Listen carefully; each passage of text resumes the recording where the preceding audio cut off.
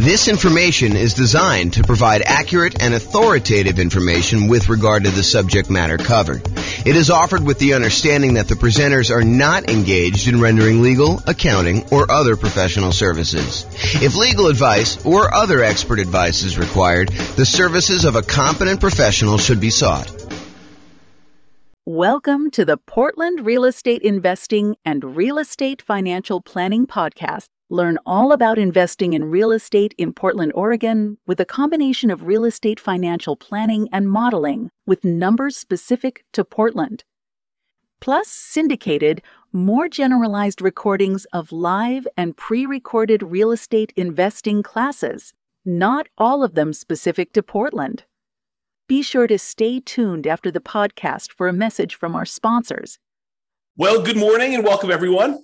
I am James Orr. I'm going to be the one giving the presentation today. Oh, my goodness. Happy Thanksgiving in advance, everybody. Tomorrow's Thanksgiving for those that are not attending live and listen to the recording. Hope you guys are doing some fun stuff.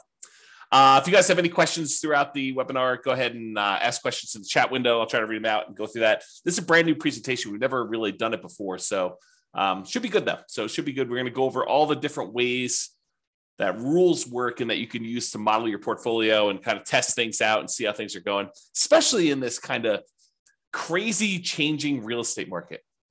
Things are moving around quite a bit. Let's just say it that way. So thanks for all who attended live.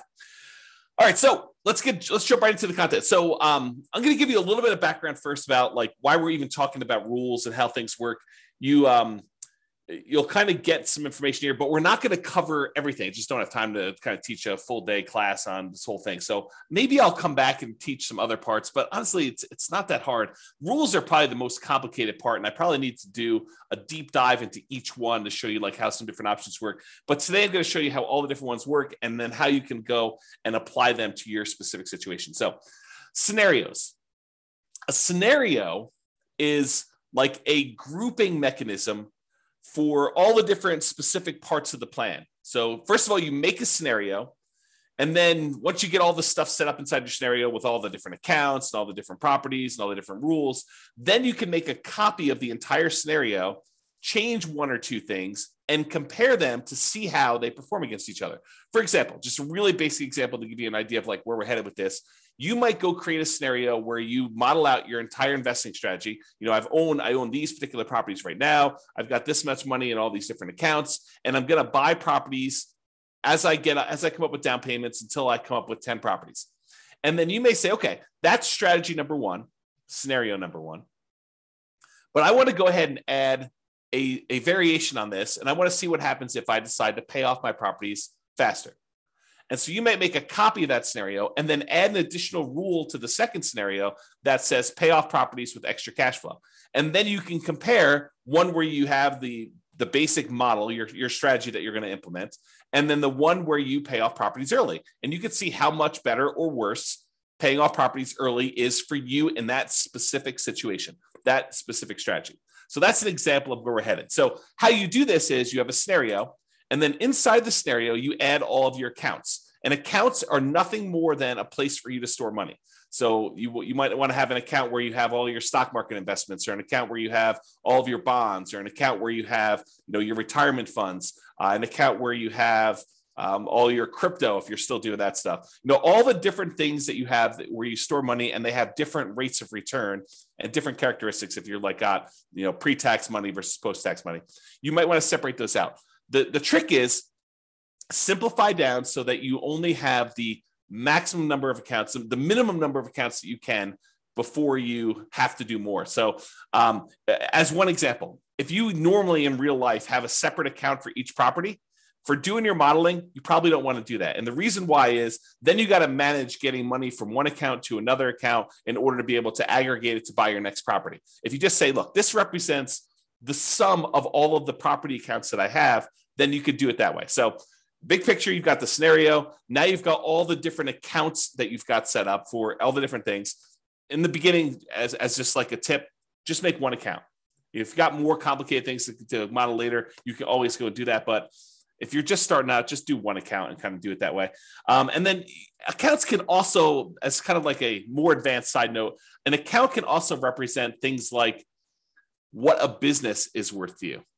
If you think about it, an account really is just a place to store money. So if you say, this represents a business that I own, it's got about $1 million net worth, and you can go ahead and model the income from it somewhere else, you can sort of do it that way too. Okay, so scenarios, accounts, now you've got properties. So inside the scenario, you've got all the different accounts you have, which is all the different places to store money. And then you've got all your properties, all the single family homes, duplexes, triplexes, fourplexes, any commercial buildings, any apartments, any industrial buildings, basically any real property that has characteristics like appreciation rates and rents and taxes and insurance and all those other things. That is another thing.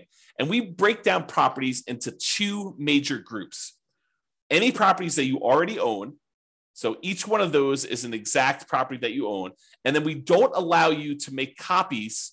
Well, I have to be careful of how I word this. You can make a copy of a already owned property as like a starting point to make another one, but you can't buy more than one of a property that you already own in the same scenario. So any already owned properties you have, just go ahead and add all those as already owned. And then we have this thing called dynamic properties. And really, they're just templates. They represent a property that you might buy more than one of over time. So you can go in there and say, look, I've got a typical 3-bedroom, 2-bath type property that I'm going to be buying more than one of. Right now, they're worth this amount of money. Right now, they collect this much in rent. Right now, their taxes are this and their insurance are this. And over time, the price is going to go up. And over time, the rents are going to go up. And over time, insurance and taxes are going to adjust on this thing. But I might buy one of them this year, one of them 2 years from now, one of them 4 years from now. And so we call those dynamic properties, or you might hear me refer to them as template properties, where you use rules, which we're going to get to in a second, in order to buy more than one of those. So, and any of the properties, whether they're already owned or dynamic, can be single family homes, duplexes, triplexes, fourplexes, apartments, commercials, industrial, any type of building that you have, any type of real property that you have that you want to do that. So again, big picture scenarios, inside scenarios as accounts and properties. And then what we're going to talk about mostly today is how do you manipulate an account or how do you manipulate a property? That's what you use rules for. So rules go ahead and they say, add money to an account, or increase the rent I'm getting on a property, or buy 3 of these properties, or buy a property every year, or start paying off properties with any extra cash I have in this account. Rules are things that manipulate accounts and properties in the scenario that you could do. So as we go through this, we're going to go through all the different rules types. And what you should be doing, in my opinion, is think about your specific situation and how you might apply these rules to you and the setup that you're going to do in the Real Estate Financial Planner software. And if you don't have an account, you can go ahead and make an account. They're free. Go to realestatefinancialplanner.com, go ahead and make a free account. And you could be playing around with this as you listen in the background, although might be better to pay attention, and then you can go back and play with it on your own, but do whatever you want to do. So realestatefinancialplanner.com, you can go make your account, but I would suggest you think about your situation and why we might have a rule in the first place for doing this, because it might give you ideas on things you might be able to do or test in your scenario to see if, hey, maybe I should recast my mortgages, or maybe I should pay off my properties, or maybe I shouldn't take all my extra cash and pay off my properties over time. There may be a reason James made a specific rule that says, hey, only pay off properties if you have a lump sum and big enough to pay off the whole thing, which there is a reason for doing that, but I'll let you discover it on your own because you're going to go ahead and model this in your own stuff. So that's the thinking. So if you're going to go create a scenario, kind of a strategy that you're going to model for yourself, the order that you should do them in is you should make a scenario. And a scenario is this bucket that you're going to hold these accounts and properties and rules in. So you make the scenario first. There's a couple of questions about the assumptions for the scenario. But then the next thing you do is you go create all of your accounts and you make sure your accounts are attached to the scenario, because you can have 5 different scenarios and have certain accounts in certain scenarios and certain ones that do not get put in certain scenarios. So an account is like a module you can use to have in one or more different scenarios. Then once you're done making all your accounts, then I recommend you go make your properties, and your properties are going to reference, where do you want to use as the source for your down payments for your properties, which account, and which account do you want to deposit your rents and get your expenses out of from there. So really, in order to do it in order. You should make scenarios, then you should make your accounts, and then you should make your properties, because the properties are going to use the accounts and you're going to want to put those in the scenarios to do that. So it's helpful to do it in this order. Of course, you can add an account later. You can add a property later. It's not required, but it's helpful if you go ahead and do those in order. And then finally, once you're done making the accounts of the properties, you usually make the rules to manipulate what's happening with the accounts and what's happening with the properties. And this morning, we're going to be focused in on step number 4, rules. With that being said, so once you go in there and you make your scenario, at the bottom of the page on the scenario is the list of your different rules. And there's a big old button that says create new rule. If you click on the button, create new rule, you're going to be shown a page that looks like this monstrosity on the right, which is just a list of all the different rule types that there are. And don't stress, because that is what we're going to be covering today. I'm going to go over what all the different ones mean and how you might use them so that you're not confused when you go in there and you start playing around with different rules. Okay, let me make sure I check my notes. Yeah, so we're going to basically be focused on what the rule does and when you might want to use it. That's what my goal is today, is to kind of talk about what each rule does and when you might want to use it. I'm not going to go into because it would be overwhelming for you. If I went through and I walked you through each of the options for the different rules and how to set it up, not going to do that. Today is going to be, hey, look, here are all the different rules and a whole bunch of different ideas for how you might want to model your own real estate investing strategy, what you should be doing, and to see how it all works out. So when you might want to use it is kind of what we're covering there. Okay. So with that being said, if you notice on this right-hand side, for those that can see the image, if you're listening to the audio, don't stress, I'm going to go over it in detail. But on the right-hand side, there's different groups. There's a group for buying properties, for selling properties, for impacting mortgages, for adjusting scenarios, accounts, and properties, and for other rules. So all I did is I just broke down and I said, hey, these are what the basic groups do. So if you're looking for a rule that does a specific thing, you may want to look under this heading. It's like groups of different rules. So buying properties, there's rules that are all about buying properties. You use these rules to buy dynamic. In other words, the template properties. You do not use these rules to buy anything that's already owned. You either need to have the property in your scenario as already owned, or you do not. So you don't use rules to buy properties that you already own. That's another way for me saying that. So you use these rules for buying properties to buy any template properties. And the template properties, again, are just ones that you've set up that you say, look, I might want to buy a duplex in the future, or 5 duplex in the future, or an apartment building that looks sort of like this, or 10 apartment buildings that look sort of like this. So you either can make different dynamic properties with slight variations, or you can make one say, yeah, I'm going to be buying properties that sort of look like this, and I'll buy 10 of them, or 5 of them, or 7 of them, or 14 of them, or whatever you want to do. Okay. And you can't buy more than one or buy an already owned property again later in the scenario. I already talked about that. So group number 1, buying properties. Group number 2, selling properties. And we could sell properties in a variety of ways, but these are all the different rules about selling properties. You can sell already owned properties. You can sell template properties. And so these are different rules for saying, look, buy a property, own it for 2 years, then sell it. Buy a property when the return on equity drops below a certain ratio, then sell that, and then use the proceeds using a different rule to buy more of them. So you could do stuff like that. So we're going to have a whole set of rules about selling properties. We have a whole set of rules that impact mortgages, like pay off mortgages with extra cash flow, or pay off mortgages when I have a big lump sum, or pay off mortgages if after doing the calculation, I could then achieve financial independence if I paid off these mortgages, or recast a mortgage. And recasting a mortgage, for those that don't know, is, let's say you have $10,000 that you got a bonus from work or whatever it is, $10,000.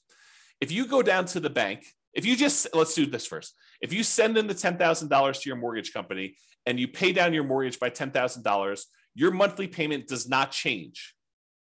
The amount of time you have left on your mortgage comes in.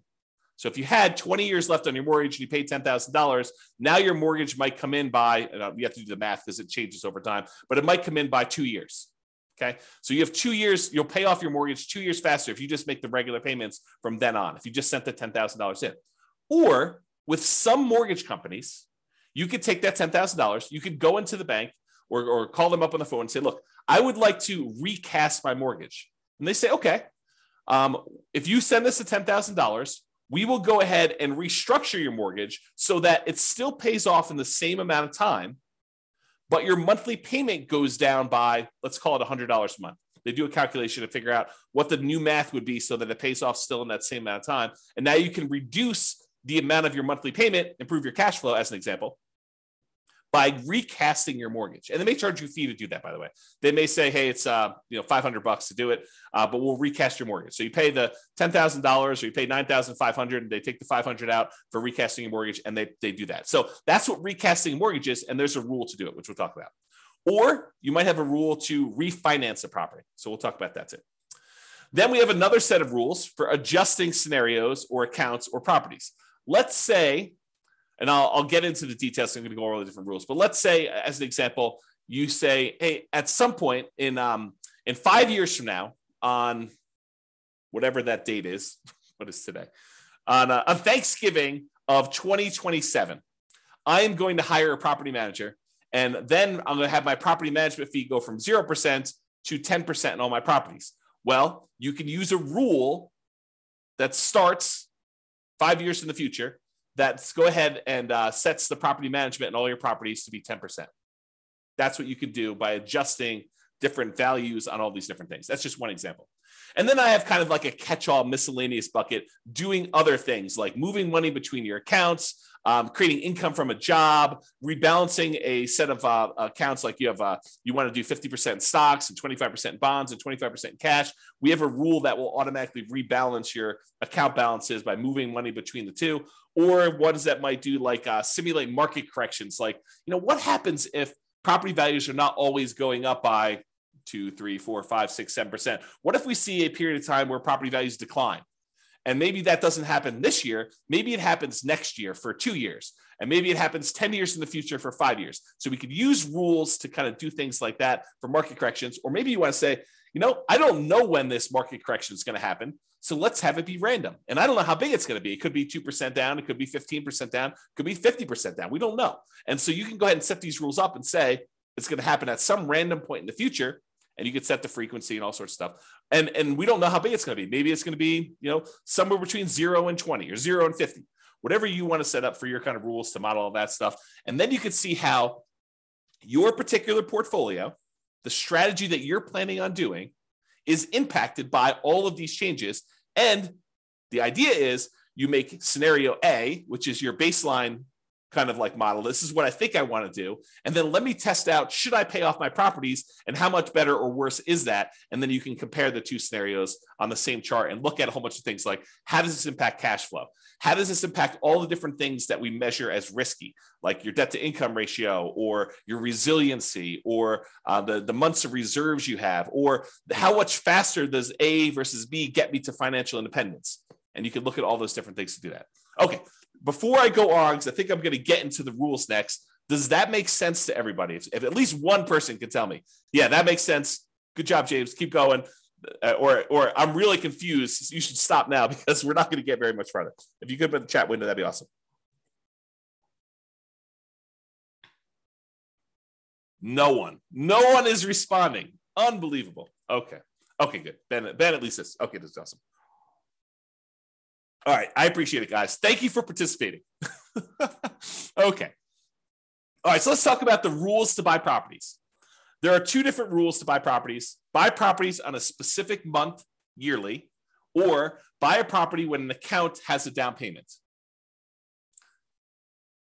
Okay. Yeah. I appreciate that. Someone said, I'm following along, but might get behind if I'm doing something else. Yeah, no worries. Okay. That's cool. Okay, so rules to buy properties. So there's two different rules that we have to buy properties. And you might think, man, you should have a lot more complicated rules than this. Honestly, this really is sort of all we need. You buy a property on a specific monthly year. And as an aside, if you're listening to this and you're like, James, how do I do XYZ? And you can't figure it out, just drop me an email. Drop me an email. Let's go to the support page, drop me an email and say, look, how do I do this? And I'll tell you either you can't do it, or here's how you do it, or I should make a rule for that because it just didn't occur to me to do that. But a couple of rules have come about because someone said to me, hey, James, how do you do this? I'm like, you really should be able to do that. We've never done that modeling before, but it makes a lot of sense that you should do it that way. Let me go and make the rule for you. And then I've gone, it took a little while, a couple of days, something like that. We didn't make the rule, but I made the rule. No promises it's going to happen in a couple of days for you. All right, so buy properties on a specific monthly yearly. You use this rule to buy a property every March, as an example, every year. And you could say, during this 5-year period, you can have rules run for certain periods of time. During this 5-year period, every March, go ahead and buy a new property. Okay. Or the most common way we buy properties is buy this property when my account has a down payment and all the stuff that we need, like reserves and, a certain threshold in the account, plus 6 months of reserves for my personal expenses, plus 4 months of reserves for all the properties I already own, plus 6 months of reserves for this particular property. Then go ahead and buy another property and do another dynamic property and do it that way. And that's the most common one that we use to do that. Okay. So here's what it looks like on the page. So I'm just going to go through like what the rule is when it does. So buy a property in a specific month. You use this rule to buy a property every year on a specific month, and you can do every month of every year. So if you wanted to say, hey, I want to buy a property and I want to do it every month of every year, you could do it that way, or every January or every February, every March, so on and so forth. You could do each one. And you can just do it that way. So imagine so when would you want to use this rule? Imagine you have $1 million invested in an account. Let's say it's a stock market account. You're thinking you just discovered real estate investing. You're like, hey, I want to see what happens if I take the stock market account that's earning 6, 7, 8, 9, 10, 11, 15%, whatever it is for you in your stock market account that you're modeling. And you want to take that money and every year you want to buy a new rental property with that just to see how this goes. So you could use this rule to do that, to slowly drip out a down payment worth of investment into real estate over time doing this. And if you say to yourself, hey, look, I really want to buy one every 6 months, you could say, okay, buy one every March with this rule. And then you could say, set up a second rule that says buy one every September. And now you have 2 rules doing one a year in order to get that kind of 2 a year. Okay. So that's how you do it. All right. So buy a property when account has down payment. This one allows you to buy a property as soon as you have enough for the down payment, plus any closing costs, plus any reserves. And as you can see by the image on the right, there's a lot of options for you to define what this means. So you might want to define, hey, I need to have at least $10,000 in this bank account, adjust for inflation or not adjust for inflation, plus 6 months of reserves for this property, plus 3 months of reserves for all the other properties that I own, each other property that I own, plus 5 months of personal expenses, and then only buy 3 properties with this rule. Stop this rule after I own 3 properties. So there's different things you can do to manipulate this. And there's also stuff you could say, do I want to take into account my debt to income, like make sure that my debt to income is below a certain number, or you could say, I'm buying creatively. I'm going to go buy properties subject to, or I'm going to go buy properties on lease options. So the debt to income doesn't matter because I'm actually buying an LLC anyway. And so ignore the debt to income ratio on that, or whatever you want to do. Or maybe you say, I have a real estate agent's license, so I'm going to get paid a 3% commission when I buy these, or go ahead and take a 3% discount. And so you could do all these different variations on this stuff with this rule. Or maybe you say, look, I want to buy properties, but if I can do cash out refinances on the other properties I own, if they're below 75% debt to income, or 75% loan to value, then I can go ahead and say, do cash out refinances to do it. So it's very flexible in all the different ways you can use it, but realize that's what you do. So when might you want to use this? You might want to see how quickly you'll be able to acquire your ideal portfolio of rental property. So you want to say, I want to get to 10 rentals or 10 doors or 20 doors or whatever number you pick. How quickly can I do it with my current income, my current savings rate, my current returns that I have in my accounts? And then as I acquire each property, all the extra cash flow I get gets deposited in this account. So it kind of compounds over time if you got positive cash flow, or slows you down a little bit if you have negative cash flow, although the cash flows do change based on all the properties. So you could use this to determine how quickly you'll get to a certain portfolio. And then you could test things like, what if I save 10% more? Or what if I save 10% less? Or what if I got a lump sum for a bonus or a divorce or, inheritance or whatever you want to do later on? How would this impact all that stuff? So that's one example. You might want to see the impact of changing how much you keep in reserves has on the speed you can acquire properties. So here's another example. You could say, look, if I use this rule and I say keep six months of reserves for all my properties, how quickly can I acquire all the properties I want to do with that? Or how quickly can I acquire properties if I keep 12 months reserves? I think the market's going to get a little sketchy. Maybe I should keep 12 months of reserves. So if I do 12 months of reserves, how much does that slow me down? And how much riskier or less risky is one or the other? Or how much extra net worth will I have if I don't do 12 months of reserves versus 6 months of reserves or 2 years of reserves? You pick the numbers, okay? So you could use these different rules and make copies of the scenarios to kind of test those.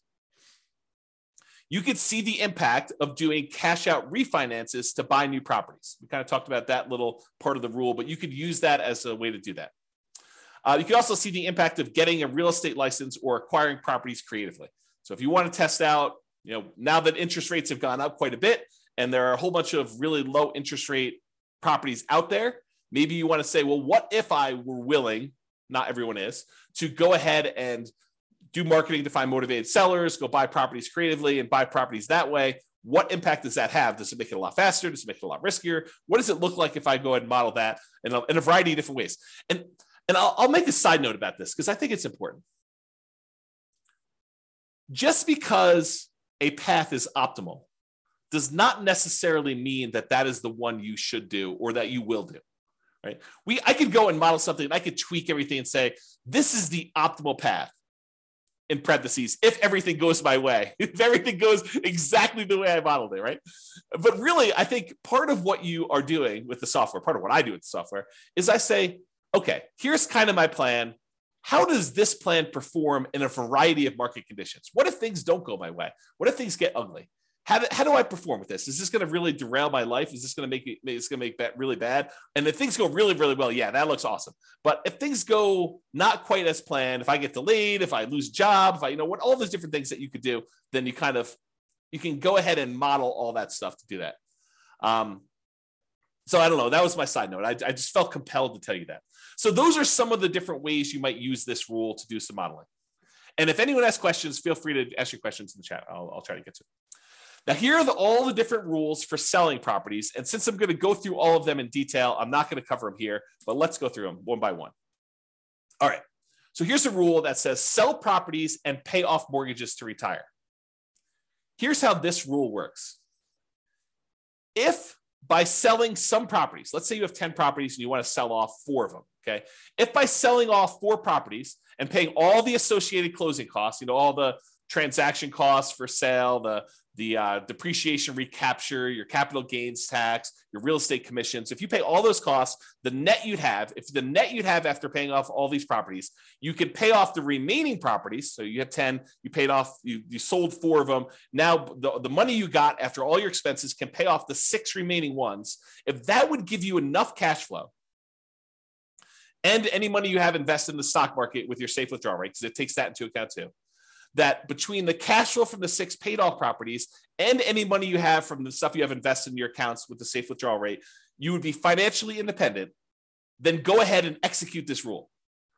This is sort of the rule if you buy more properties than you need and you let them all grow appreciation wise and paying down the loans, you get a little bit of cash flow over time. And then eventually you get to the point where, hey, if I sold 3 of these, then I could pay off 7. Or if I sold 7 of these, I could pay off the 3. And by paying off the 3, then that actually would get me over the bar of being financially independent, where all the investment income I have would meet my minimum target monthly income in retirement.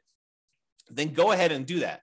Instead of having to guess and check when that happens, we have a rule that says, hey, if you want to go ahead and acquire a certain number of properties, and then by paying off some of them, you could pay off the rest. By selling some of them, you could pay off the rest of them and you'll be financially independent. That's this rule. So you could use this rule to say, hey, I'm acquiring properties. Maybe I get to the point where I don't need 12, right? And so when do you get to the point where you could sell a part of the 12 and pay off the other ones in order to be financially independent with the other money in your account? Pretty cool rule, right? Like an interesting way to do that modeling. At least I think it's a pretty cool rule. I like this rule a lot. Okay, so that was one rule. Here's a totally different one. Sell rental properties after owning them for a specific period of time. So this one allows you to sell all rental properties. It does not do owner occupants.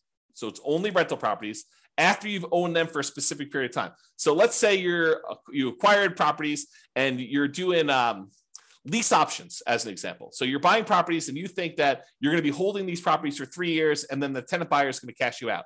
You can go ahead and set this rule up and say, okay, I'm acquiring properties as quickly as I can. As soon as I have a down payment here, buy another one and then find a tenant buyer, a lease option tenant buyer to come in and lease it from me. And I think I'm going to sell these properties after holding them for 3 years. Some of them may be 2, some may be 4, but on average, it's going to be about 3 years. What would that look like? And so you'd use this rule to then sell properties after holding them for whatever period of time you define, X number of months. Okay. So that would be an example of doing that. So, and by the way, this one is for rental properties. It's not for owner occupant properties. So if you're thinking to yourself, hey, look, I might want to use this rule to live in a property for 2 years to get the tax advantages of like 2 out of the last 5-year tax advantages where you don't have to pay capital gains up to certain limitations on that. This is not that rule. but I might have another rule coming for you if you're looking to do that strategy. That's where we're headed. Oh, wait, what's this? Sell owner-occupant properties after owning them for a specific period of time. Well, maybe this is that rule that I was just talking about. This allows you to sell an owner-occupant property, a property that you're living in, after owning them for a specific period of time. So you could say, hey, I'm going to do this model where I'm buying properties at a discount, but I'm moving into them. I'm going to live there for at least 2 years. Why 2 years? Because there are some tax advantages for you living in an owner-occupant property for 2 out of the last 5 years. I'm not a CPA. Go talk to your accountant to kind of get the details on this. But the basics of what I understand, the layman's version is, if you live in a property for 2 out of the last 5 years as an owner-occupant, and then you sell it, you are exempt from capital gains on that property up to a certain amount, and the amount changes whether you're single or you're married.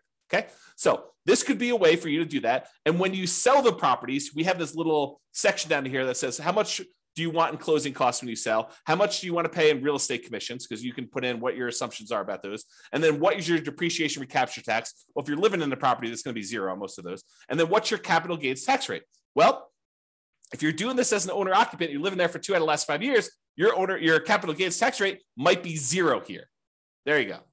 All right, Austin says, what's your take on mini syndications on single family homes?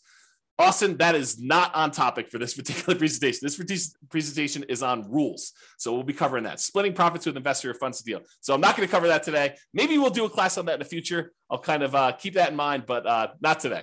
Sorry, got too much other stuff to cover. Okay, so that's when you might want to use sell owner-occupant properties after owning them for a specific period of time. Here's the next one. Sell rental properties after renting them for a specific period of time. Sell rental properties after renting them for a specific period of time. So before, the rule was sell rental properties after owning them for a specific period of time. But if you're doing this one where you have rental properties after renting them for a specific period of time, this is selling them after you've rented them. So imagine for a minute you're nomading, where you're buying properties as an owner-occupant, living there for at least a year, maybe more, until you get to the point where you're able to buy the next property and convert that one to a rental. Well, if you use the rule before where it says sell rental properties after owning them for a period of time, you might buy the nomad property, live there for a year and a half, then convert it to a rental. And then now that it's a rental, you've owned it now for 2 years. So really, that would be selling the property after 6 months, which isn't what you intended, I don't think. So this rule says, look, it doesn't matter when you bought it. If you lived there for a year or 2 years or whatever beforehand, and then you decide to rent it, this one starts the counter as to when you sell it based on when you converted it to a rental.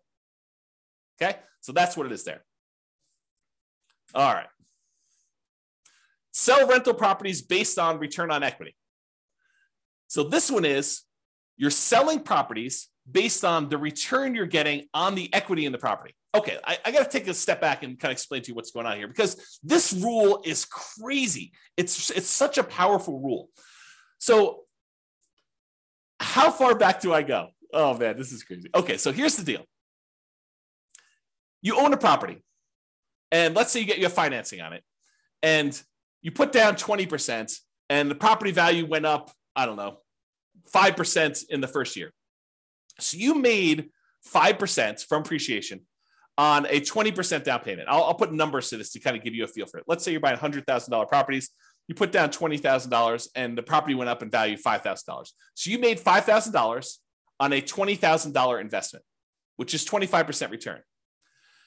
But what happens is over time, the amount of money you make on the property going up in value tends to increase. So the next year, maybe it's $5,100. It varies, but let's just say it's a little bit more than you made the year before. However, the amount you have in the deal now is no longer $20,000. It's $20,000 plus the $5,000 that you made from appreciation, plus a certain amount you have from paying down the loan. So the amount of equity you have in the property has grown more than the amount that the property is going up in value. So over time, the return you're getting, even though the return might be increasing, the return you're getting on the equity is actually going down.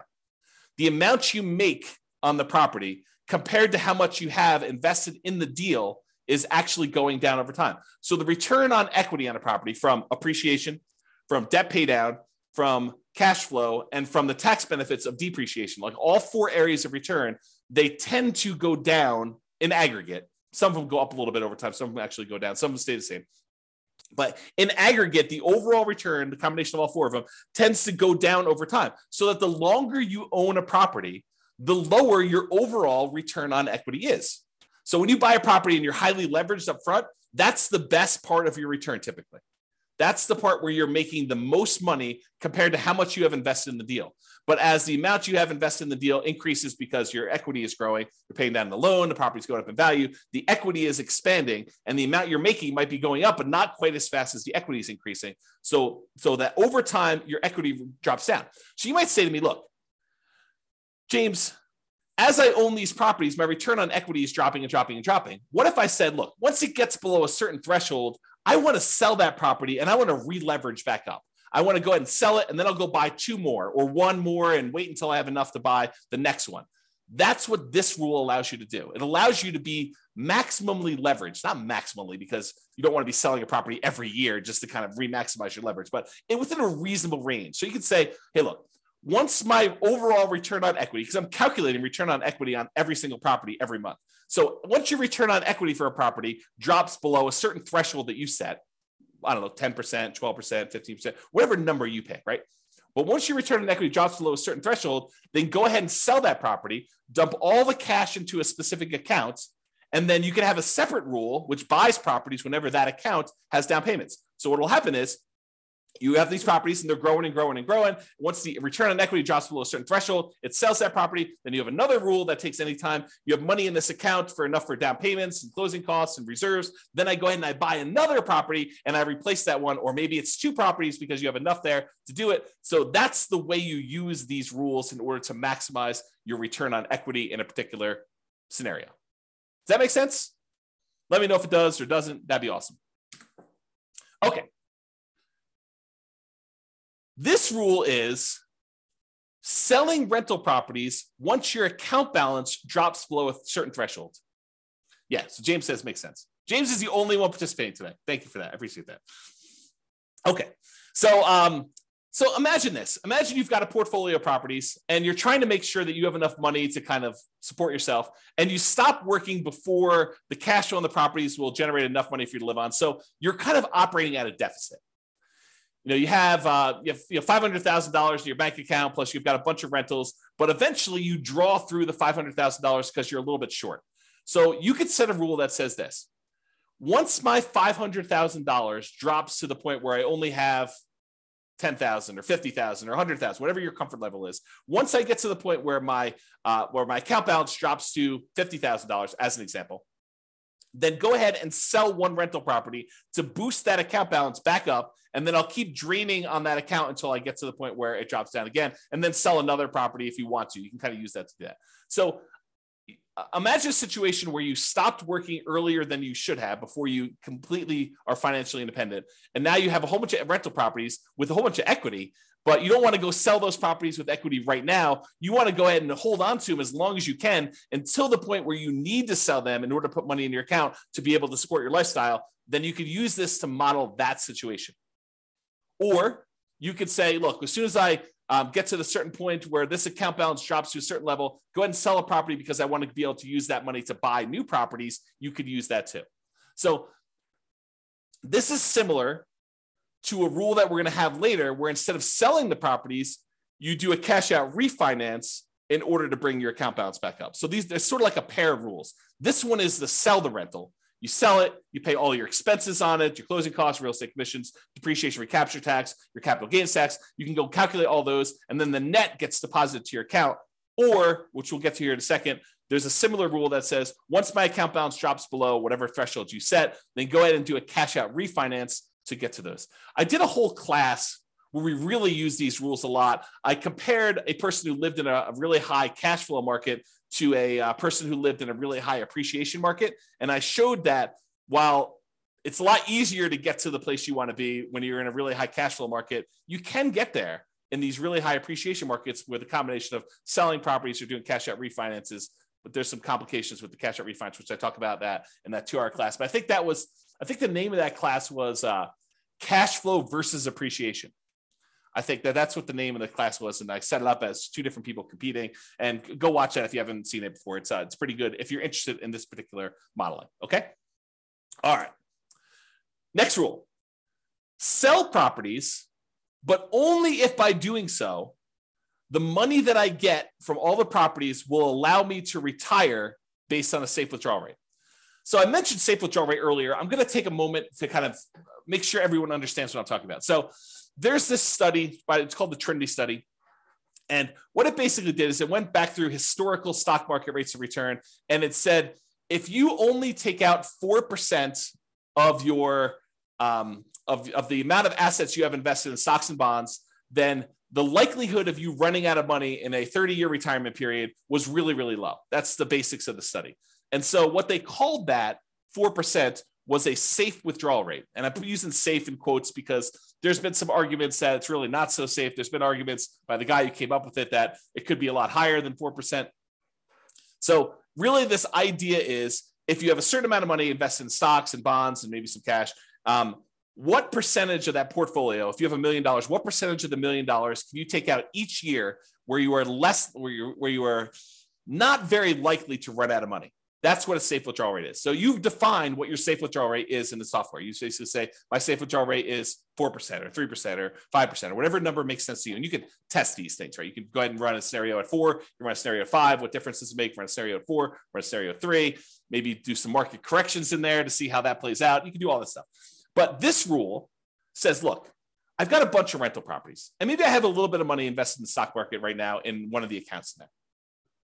And so what I want to do is I want to check each year and say, hey, look, if I sold all these rentals and I paid, closing costs, I paid real estate commissions if I've got any, I paid my depreciation recapture tax if I've got any, I paid my capital gains tax if I've got any. If I paid all those expenses on it, the net amount of money that I would take and I would deposit into my account balance, invest in the stock market. If I did that, would the money in the stock market allow me to retire?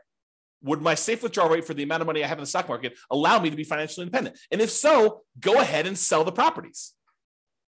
Kind of a cool rule, right? You basically have all these properties you've acquired. What if you took them all and you sold them? Could you actually achieve financial independence? And this rule tends to come up. I probably should do a class on this. This rule tends to come up when you're in a market where the cash flow you're getting, the cash on cash return you're getting, or it's actually the cash on cash return on equity you're getting, is less than your safe withdrawal rate. Right? Because in that way, the money you're getting, the cash flow you're getting on the property you have is actually lower than your safe withdrawal rate. You'd be better taking that money and investing in the stock market according to this rule. And then who knows what will happen in real life. But at least in the mathematics of it, that it'd be better for you to actually be investing in the stock market than in rental properties, which can happen depending on your market and your situation and what you've got set up there. Okay? So that's that rule. Kind of a cool one. All right. What about properties that you already own? And you said, look, I planned on selling this property next Christmas anyway. I lived in it for 2 years and now we're going to sell it so I can get a partial exemption on the capital gains. The period of time that I lived in it, I can get an exemption on that capital gains because I had the 2 out of the last 5 years. And a lot of people think that if they lived in it for 2 out of the last 5 years, they get a full exemption on it. But you may want to talk to your accountant before you put that on your tax return, because I'm pretty sure that it's not what you think it is, if that's what you thought it was. So anyway, you lived there for 2 years. You're going to sell it before the 5-year point. You're like, oh, this is great. I'm going to go ahead and do that. You can go ahead and set a rule up to say, sell this particular property that I already owned on this date in the scenario. Really simple rule for doing that. All right. Those are all the different rules on selling properties. Some pretty cool ones. Some kind of like really straight down the middle, generic sort of things, right? Now, let's talk about rules that impact mortgages. We'll go through all these one by one. Just knock the headphones off my head accidentally. All right, so pay down loans with cash flow. So maybe your strategy is, I've got all these rental properties. They're producing a bunch of extra cash flow. Maybe I've got some savings for my job and that's got some extra cash flow. I want to keep a certain amount of reserves, but anything over that amount I have in reserves, I want to take that money and I want to pay off mortgages with them. That's what this rule is about. So it takes any excess cash over a threshold you set, and each month it uses that extra money to pay off mortgages on the property. So if you have $7,000 more than the minimum balance that month, you can go ahead and throw it in there. And by throwing it in there, you then pay down that mortgage. And you can pick, which mortgages you want to do. You want to do the lowest balance, you want to do the highest balance, you want to do the lowest interest rate, you want to do the highest interest rate. You can choose which mortgages you're paying off, but this rule will then go ahead and do that. So when might you want to use this rule? Well, if you want to do a debt snowball or a debt avalanche to pay off mortgages, you would use this rule.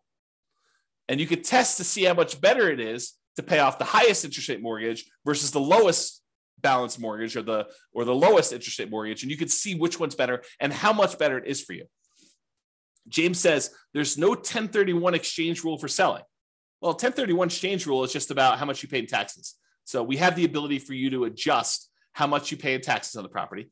And then you can go ahead and use that rule and set the taxes to be equal to 0 for that. But then you got to track how much you would have had to pay in taxes on that one. So there's no keeping track of how much deferred taxes you have on a particular property, something I might add in the future, but you can set the threshold to be, I'm not paying any taxes on this one when I sell it. And yet my fees are an extra, $1,000 to do the 1031. So you can do 1031 exchanges. It's just not a specific rule for 1031 exchanges. If that makes sense.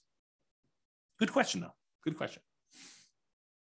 Okay, so pay down loans with cash flow. That's how that works. Okay, pretty simple. However, every time you make a payment on a particular loan, it doesn't actually improve your cash flow in the short term, unless you pay off the loan completely, and then it improves it by a big chunk. But it doesn't improve your cash flow because by paying down the loan, all you're really doing is moving in the date that loan gets paid off from where it was to closer. So it'll be paid off sooner. But your monthly payment stays the same. So it doesn't improve cash flow on a property. So you might say to yourself, hey, and I'll add this one other thing. And the amount of money you're earning on that extra cash flow you're doing is the interest rate of the loan. So if you're taking your money and you're paying down a 3%, 4%, 5%, 6%, 7% mortgage on a property, the amount that money is earning is the amount of your mortgage interest rate. So if you're paying off 3% loans with that, you're earning 3% on that money. You're paying off 7% loan, you're paying 7% on that money, okay? So the idea is the more you're paying off on those properties, until you pay it completely off, it doesn't really benefit you in the short term. It benefits you when you pay off the loan, which could then compound and help you in the future on other properties you're doing, but it doesn't benefit you in the short term by improving your cash flow. And so you might say to yourself, well, why would I go take this extra money that doesn't help me in the short term? Why don't I let that grow in something else I'm invested in, like either more rental properties or stock market or I don't know, whatever you want to do, crypto, bonds, whatever you want to do there, hard money lending. You could go ahead and take that money and invest it in something else and get a higher return. That way, once you get enough money in this other account where you could completely pay off the mortgage, not just make a little dent in it, pay off $500 on it, but say, look, I got $100,000. I'm going to pay off this mortgage in full. And by doing that, you then get all the cash flow from having that mortgage payment go away. That's what this rule does. So this rule says, look, only pay off a mortgage when I can pay it off in full from a specific account. So it tests to see if the amount you have in your account plus whatever threshold you have there. So look, always keep $15,000 in this account. But if I've got enough to pay off a mortgage and remain $15,000 in this account, then go ahead and pay off the mortgage. So that's what this rule allows you to do. And then which mortgage you want to do, the lowest balance, the highest balance, the lowest interest rate, the highest interest rate, whatever one you want to do, and it'll kind of do which properties you want to do it that way. But this allows you to go ahead and say, keep this money invested in whatever, the stock market, bonds, until I have enough to pay off the mortgage, and then do that. Kind of a cool rule. All right. Remember earlier we talked about recasting mortgages? It's that thing where you walk into the bank with $10,000, you pay them a fee in order to lower your monthly payment, not change when the loan gets paid off, but you give them $10,000 and say, look, I'd like to lower my monthly payment by a little bit. And they're like, okay, yeah, we'll do the calculation. We'll do that for you. It'll take this thing. Well, this is a rule for recasting mortgages. So you could take a lump sum of money, go into the lender and ask them to recast the mortgage. And so this rule allows you to go ahead and recast them. Okay, that's what that rule does. All right, remember before I told you about selling properties based on the account balance? If my account balance gets so low, then go ahead and sell a property to replenish that account balance so I have money to live on or money to invest somewhere else. This is the kind of sister rule for that, cash out refi based on account balance. So when your account balance gets to a certain point where it's really, really low, then go ahead and do a cash out refinance on a property, pull all that money out, deposit it into the account, and you'll be able to then have all the money in that particular account to use to do whatever you want with. Okay. So I think I have here, when would you want to use it? If you're modeling a situation where you're stopped working before your cash flow is enough to support your lifestyle, you might need to cash out refi properties from time to time to provide living expenses, to kind of make up for that difference. Or use the equity properties to occasionally fund the purchase of new properties by refinancing them. So you could say, look, once I get to this low account balance, go ahead and do a refi on a property to get the account balance up to where I can do a new purchase. Kind of an interesting rule. All right. So this leads me to explain this interesting concept. And so I need to explain it to you, but I'm going to take a drink first. All right. So imagine you said to yourself, look, I really want to earn, I don't know, $10,000 a month. And if I was earning $10,000 a month, I would consider myself financially independent, because $10,000 a month would be able to cover all of my personal expenses, including the mortgage I have on my owner-occupant property, and anything else I need, right? So $10,000 a month, that's my number. That's my target income to be financially independent, target income in retirement. But what if you didn't have a mortgage on your owner-occupant property? Would you need that $10,000 anymore? And you say to yourself, no, I wouldn't. So I can either have $10,000 if I have a mortgage on my owner-occupant property, or I only need $8,000 if I don't have a mortgage on my personal property anymore. And so the software allows you to select whether or not to move your financial independence number down when you pay off your owner-occupant mortgage or not. And so if you have that triggered, which is in the scenario section, this rule becomes super interesting, because what this rule says is, look, if I'm close to my $10,000 a month number, my target monthly income number in retirement, but I have enough cash in my account balance or stocks or whatever it is in my account balance that I could pay off my owner-occupant mortgage, and if I did that, I would be financially independent, then go ahead and do it. So this is a situation where the passive income you have coming in from your stocks and all the cash flow and all the rental properties is really close to your number. It's at 80% or 85%. But you have enough extra cash lying around somewhere where you could pay off your owner-occupant mortgage because the balance is low enough that would actually lower the amount you need, and it would trigger you being financially independent. Then go ahead and pay off the owner-occupant mortgage. That's what this rule does. Pay off owner-occupant mortgage if FI, financially independent. All right. These are going to be really quick. These are the rules that allow you to adjust values on your scenario, or on different accounts you have, or on different properties you have. Okay. So set value on scenarios. What this rule does, it allows you to change any values you defined for the scenario at different points in the scenario. So originally you thought your safe withdrawal rate was going to be 4%, but 10 years later you say, hey, look, now I want my safe withdrawal rate to be 3%. You'd use this rule to run 10 years later and change your safe withdrawal rate number from 4% to 3%, as an example. Or you defined your refinance mortgage interest rate in your scenario as 5%, which is low now, but at the time seemed reasonable. And now you're like, look, in the future, I want this to be 7%. You can use that to change that too. You can use this set value on scenarios to do it at some point in the future. Or you want to say, hey, look, my minimum target monthly income retirement threshold is now $4,000, but I want it to be $5,000 in 5 years from now. You can do stuff like that. Or your safe withdrawal rate number, as I use as an example. This is that rule that allows you to do that. The set value on accounts does the same idea on accounts, though. So let's say you were earning 1% on savings at the start of the scenario, but you think that's abnormally low. And by 3 years in the future, that should really be at least 2% or 3%. You could use this rule to say, set the value on the account, set the return I'm getting on that account to go from 1% to 3 years later and on to be 3%. Or you say, I want to set it to 1% now, but a year from now, I want it to be 2%. And a year from then, I want it to be 3%. And then you could use it to do stuff like that. Or the other thing it could do is you could set it to be a random number. You could say, look, the return on my savings account is going to be somewhere between 1% and 3%. Have it change monthly by somewhere between this range, or add a little bit to it or subtract a little bit to it each month. You could do a whole bunch of things with making it random to simulate the stock market, or what you're getting on savings, or what your business return might be if you're using an account to store kind of business stuff, or bonds, or anything like that. So you could use it to do random numbers as well if you wanted to. Same idea, but setting values on properties. You could say, look, my property appreciation rate is now at 1% because I don't think property values are going up in the next couple of years. But 3 years from now, I think the market's going to be normal, and we're going to set it to be equal to 3% from there. So you can have a period of time where properties are appreciating at a slower rate or at a faster rate, and then you could change it to be something else later. You could do the same thing with your rent appreciation rate. You could also do things where you hire or fire a property manager and set it from 0 to 10 or 0 to 8 or 0 to whatever.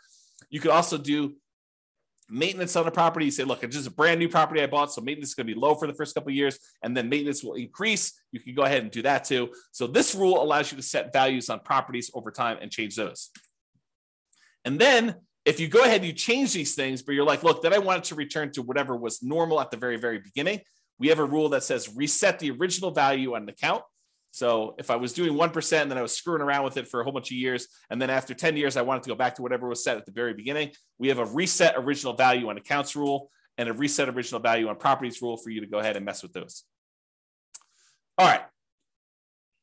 I think this is the last section. Maybe not. We'll see. So any questions? We'll use this as a pausing point. Any questions? Is this good? You need me to slow down, speed up? Is this helpful? Anything? Nothing? So good so far. Okay, awesome. Again, James is the only one participating. I appreciate that, James. Everyone else is sort of just, I don't know, voyeurism or whatever they call it when you kind of like just watch things. Okay, cool. All right. So here are a whole bunch of rules that do other things. So add to or subtract from the account balance. Let's say you're like, hey, look, I got this account. I know I'm going to get a bonus that's going to come in, a one-time deal or an inheritance that's going to come in at 16 months in the future. I want to be able to have a way for you to add a lump sum to your account or pull a lump sum out and say, look, I know that I'm going to have this big payoff for a lawsuit or something like that. I'm going to need to pay out a certain amount of money. Then I can go ahead and subtract this amount of money from my account at that point in the future. Or you're going to have a series of expenses like college tuition for kids. You could use a rule like this to model, I'm going to have this come out on this date. I'm going to have 2 kids going to college at this point, so I need to have this much money. And you could use them to kind of like move money in and out for these irregular expenses to do that. Or you pay a certain amount on installment sale of a business or from a lottery winnings or whatever. You can use that to do all that stuff. All right, transfer money between accounts. So you have money in the retirement accounts, or you have money in a regular account that you want to move to a retirement account. You can move money around between accounts using this rule. Or you have money in your rental property account and you want to use that to invest in your tax-deferred retirement account. You can move money from those things. Or you want to pull money out of one account when a certain account drops below a certain threshold. So you say to yourself, look, I have this reserves savings account that I'm never going to use unless my account drops really low in this other account. So go ahead and move them when something happens to do that. So you can set up those rules to do those things. All right, here's that market correction rule I was telling you about. So this allows you to model what could happen if your market corrects. If your account balance or your properties all are affected by these things, you could do that. So this allows you to change the amount that is in accounts that you select. So it doesn't have to be all of them. Like a savings account may not be affected, but a stock market account might be affected by a market correction. And which properties you want to have impacted by this thing, and then by how much. And you can have some of these be random. So you can have how frequently it happens be random, or you can have the amount that it declines be random. And if you need to do one random and one static, you can have 2 of these rules running and only impacting one or different things to do that. So that's all about different market corrections. And if you're really trying to see how resilient your portfolio is to different market corrections, this is what you want to be playing with. You want to be able to see, okay, I'm going to do this strategy. And the strategy sounds awesome, right? I'm going to be buying properties and maximizing my loan to value and minimizing the amount of money I have in a deal and keeping really, really low reserves to kind of make it go really, really well. Well, let's see how that performs with market corrections. Or I'm going to buy properties free and clear, not going to have any mortgages on them at all. It's going to be slow and steady wins the race. And let's see how that is impacted by market corrections. And then you can compare those 2 strategies. And you can see, oh, this one gets me there faster, but it fails sometimes. I run out of money. I have to file bankruptcy or, foreclosure. So, that sort of thing can happen if I, have market corrections. But this one, tends not to happen as much, or tends not to happen at all. And so you could say, maybe I don't do that one strategy, or maybe I kind of hold it back a little bit and see how it goes. But it's up to you. It's really your strategy, and you're testing it, and you're seeing how it performs. Okay. All right, here's the one you're probably going to use in almost every scenario that you set up: your paycheck and your personal expenses. And a lot of times we'll set up a separate rule for each person's paycheck, like one spouse and the other spouse, and then a shared personal expense one that you're going to do. And we usually set them up as 3 rules. You could do them all as one if you really wanted to, but I tend to separate them out just to make it a little easier. So what this rule does, allows you to model receiving a paycheck or other regular income. It doesn't have to be a paycheck, but it could be, I'm getting regular payments of a certain amount. If you're doing, you don't need to do this for rental properties, because the rental property stuff does its own thing. And any personal living expenses. So you might want to use this to model each one of your paychecks, and then which ones of those go away when you're financially independent, you stop working.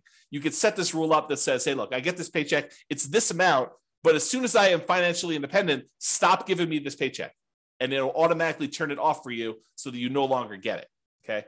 And then you could use it later if you wanted to model Social Security if you don't want it to count towards your income to qualify for being financially independent. So we have another rule specifically for Social Security, which does count towards your financial independence number. But if you're like, look, I don't believe Social Security is going to be there, it's nice if it is. Let's go ahead and model that Social Security, but don't count it toward my financial independence number at all. You'd probably want to use that sort of like a fake paycheck from Social Security. Okay. So you could use that to model that too. And so to do Social Security, you just have this rule start at whatever date you'd qualify for Social Security and have it run through the end of the scenario doing that. Okay. Passive income. This is the one where you could do Social Security with, but it does other things as well. So passive income models things like Social Security, pensions from jobs, and annuities. So if you went and you bought an annuity and you're getting whatever it is, $2,000 a month from the annuity that you purchased, you could use that to model this. And you could go ahead and it's very similar to your paycheck one, except this does count in your calculation for being financially independent or not. Okay, so you model Social Security and pensions and annuity income from that. Lumpy income. Let's say you're like Ben and you flip properties, and you want to have lumpy income come in from every time you flip property. Maybe you flip a property every 6 months, or every 3 months, or every 4 months, or every month, or whatever it is that you do. So you could use this to be what I call lumpy income, irregular income that comes in kind of big chunks. So if you have a fix and flip business, or you get irregular bonuses from your job, or you want to simplify modeling lease options where you don't want to put the properties in there and hold them and stuff, you say, look, I'm doing this lease option business. Every 3 years or so, I get $30,000 or $50,000 or whatever your number is.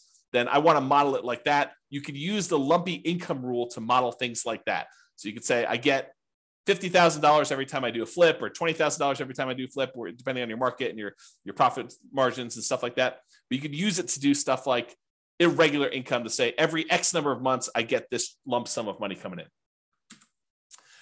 Rebalance your portfolio. So this one allows you to say, okay, I've got 3 accounts. I've got an account for stocks. I've got an account for bonds. I've got an account for cash. And every year I want to move money around such that I always have whatever, 50% in stocks, 30% in bonds, and 20% in cash.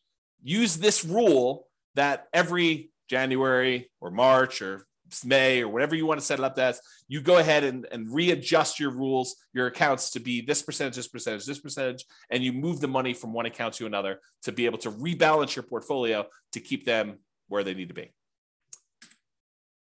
If you have a retirement account that has required minimum distributions, you'll want to use this rule to do the required minimum distributions. So basically it does a calculation for you to tell you what percentage of the account you need to take out that year, and then when you want to take it out. You pick a month, and then every year it does the calculation based on your life expectancy and your tax rate. Your life expectancy, and then you could put a tax rate as to how much you get taxed coming out, so you could do required minimum distributions with that as well. And that, my friends, is the end. I only went 3 minutes over, but I hope that was helpful. I hope that really gave you a good idea of all the different things you could do and all the different ways to model your situation with the rules that we have in the Real Estate Financial Planner software. Yeah, Richard says, thanks, James. A lot of info here. Exactly. I try to give you guys good info. I really do. I try to give you good stuff. So, any final questions from all of the really quiet people on things? It's almost as if Thanksgiving's tomorrow. Almost. Yeah, Ben says, awesome. I hadn't looked into the rules before. Very powerful. Yes, thank you. It is very powerful. I agree. So you guys are very welcome. Any final questions before I let you all go? Get ready to celebrate and enjoy Thanksgiving with your families. Nothing? Oh, so what is this? What is this? You're very welcome. Very welcome. Is it a deal? A deal. Thank you very much. A deal. A deal. That's a great name to be like in a real estate investing kind of person. There you go. Thanks for doing these classes. You miss the ones in person. This is great. You are very, very welcome. James says, no questions, good material. What is the software you're using? It's the Real Estate Financial Planner software, realestatefinancialplanner.com. It is the software I wrote to be able to do this modeling. So it's not like off-the-shelf software. I programmed it for you. I did it as my service to you. So there you go. It's available on the website, realestatefinancialplanner.com. Go create a free account and you can do all this modeling. And honestly, you don't need to start from scratch. I'll probably do a whole class on this, but if you go to realestatefinancialplanner.com/model, just pick your city. And I've made some sample scenarios for you to start from. Go ahead and just copy that right into your own account and then just edit. That way you don't have to go create everything from scratch. You can say, oh, I see there's a property here. Let me go ahead and change this to be closer to what my properties are and go ahead and do that. Yeah. James says, cool. I'll start modeling this weekend. Yeah. Let me know if you have questions. That'd be good. All right, folks. Thank you all for coming. I do appreciate it. Have a great Thanksgiving, and I will see you all post-Thanksgiving. Bye-bye for now. Thank you all. With home prices up, mortgage interest rates up, and rents up, but not quite enough to counteract the higher prices and interest rates, cash flow on rental properties in Portland is harder than ever. Book a call with the Real Estate Financial Planner to apply our proprietary 88 strategies to improve cash flow on your rentals. See the show notes for a link to schedule your call and improve your cash flow today. If you're a real estate agent, lender, or professional in Portland that wants to help our real estate investor listeners, consider reaching out to learn about collaboration opportunities with this podcast. We'd love to add more value to our listeners by having you assist our investors buy, sell, and finance their real estate investments. See the show notes to schedule a call to discuss collaboration opportunities.